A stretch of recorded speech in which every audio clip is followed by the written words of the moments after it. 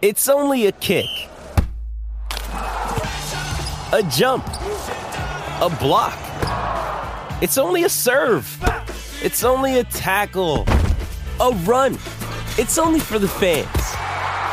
After all, it's only pressure. You got this. Adidas. Australian Open update, doing his 38th interview for the week. Brett Phillips, good morning, mate. Good morning, gentlemen. Nice to be with you. Just a lazy 2:05 a.m. finish for Alexi Popper and mornings. No. Hang on a minute. You're exaggerating. You're exaggerating. I read it was 2:02. Yeah. Well, you had to do the wrap-up. Exactly. That's where the extra 3 minutes. It could be worse, Brett. You could have an artificial hip and have to play full speed for 4 hours 49. Oh, How did Andy Murray. Yeah. I don't know.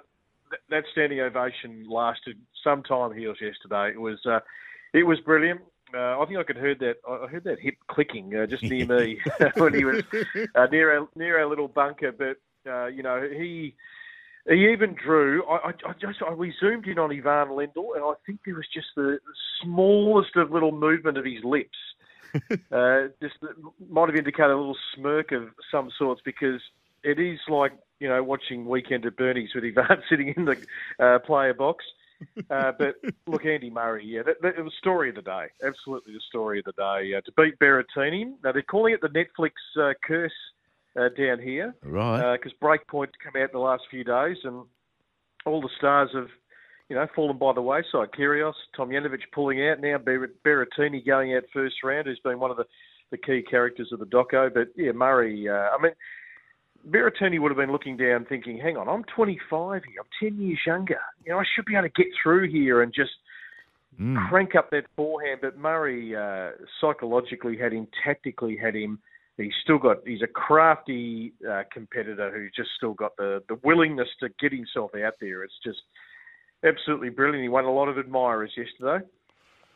Now, summing up, the way I see it, we've got Millman, Hijikata, Dimonor, Kubler, and on hold with matches because of the heat and the rain yesterday, Kokkinakis and Purcell, and Olivia Gadecki and Vukic.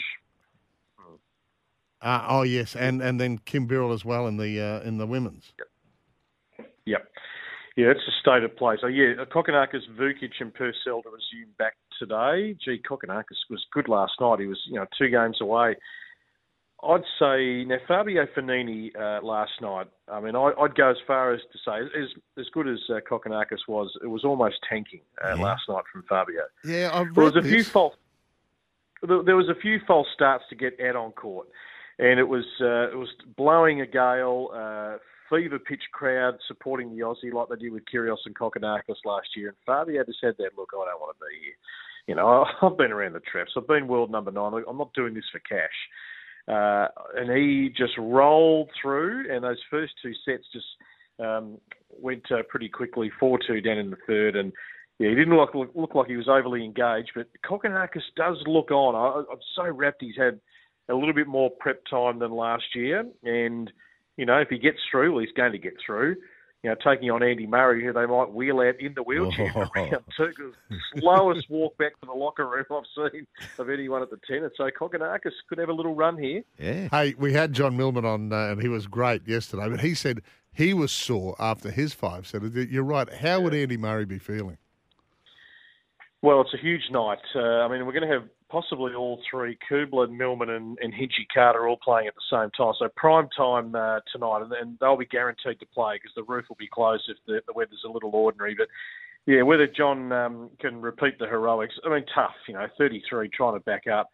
We saw it sort of in Adelaide last week. He had, a little mini resurgence, but played back-to-back days. And when he played Davidovich for Kina, he just looked out on his feet. So, yeah, Medvedev tonight, we know he's pretty ruthless. Daniil, he just gets to the task and he's putting pressure on him from game 1.